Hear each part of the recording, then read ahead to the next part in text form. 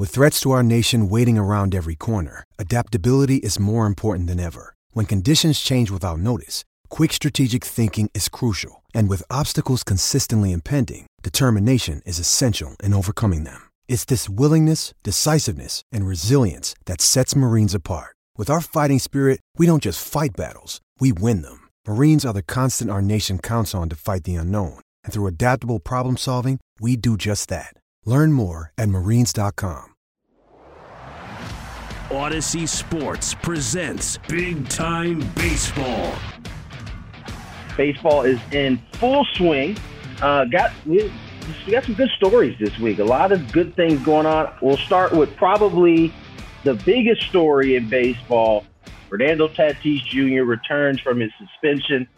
He goes 0 for 4 with 2 strikeouts. However, Padres get a 7-5 win. It's been the first time they scored more than 2 runs in quite some time. It's just, first of all, it's good to have him back. Baseball missed him. Now he's going to have to pay the consequences as we go into these road cities. Although Arizona is a good landing spot, only about 16,000 people in the stand. And I would argue that at least half of them were Padre fans. He got far more cheers than he got boos last night. But this is one of the premier players in all of baseball. Yeah, that's a good place to start. I thought it was interesting. You said the biggest story in baseball. I was guessing along with you what you were going to say. In San Diego, certainly that is the biggest. Of course, I'm sitting in New York, and we think Max Scherzer is the biggest story. But I knew you'd say Fernando Tatis, which I'm kind of with you on this one. To me, he's the most exciting player in the game when he's out there. Obviously, had a lot of injuries. Had that PED situation. You're right, Arizona's a great place to start. I think people are a little sleepy in Arizona anyway. The 16,000 people there, I could see a lot of fans of the other teams in Arizona, a lot of displaced people in Arizona. So good place to start. He had something like an 1,800 OPS on his rehab assignment. So I'm expecting big things. Obviously, first game was not much, but they did win. And they are my World Series picks, so I have big expectations for them. John, I tried to temper expectations because, we saw the 1,800 OPS in AAA when he was basically just, taking those kids' lunch money when he was down there rehabbing. But this is the big leagues, and he hasn't played since I believe it was October 3rd of 2021. So that's a long time to miss baseball at that level. And it showed a little bit. I think, he was a little bit anxious. He wanted to get out there and do so well. And so, when pitchers see that, they're going to take advantage.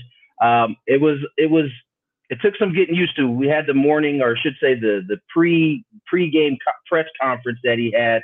And it was an absolute circus out there with all the media there. And it's something I'm sure he's going to have to get used to again as, he moves into the next season. The next stop won't be as friendly. It's Chicago.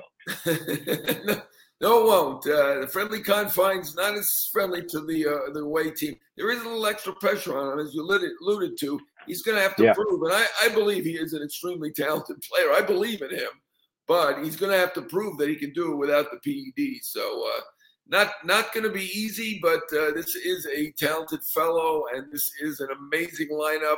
Only Bogarts is really doing well out of the superstars on that team to this point, but still have faith in Soto and in Machado that they're going to pick it up a bit.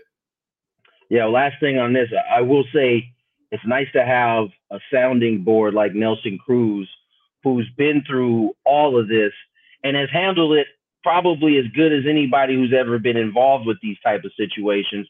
We don't talk about it with Nelson. It's because of the way he handled his business after. I was speaking to him. One of the things he said, only thing that Fernando can do moving forward is go play.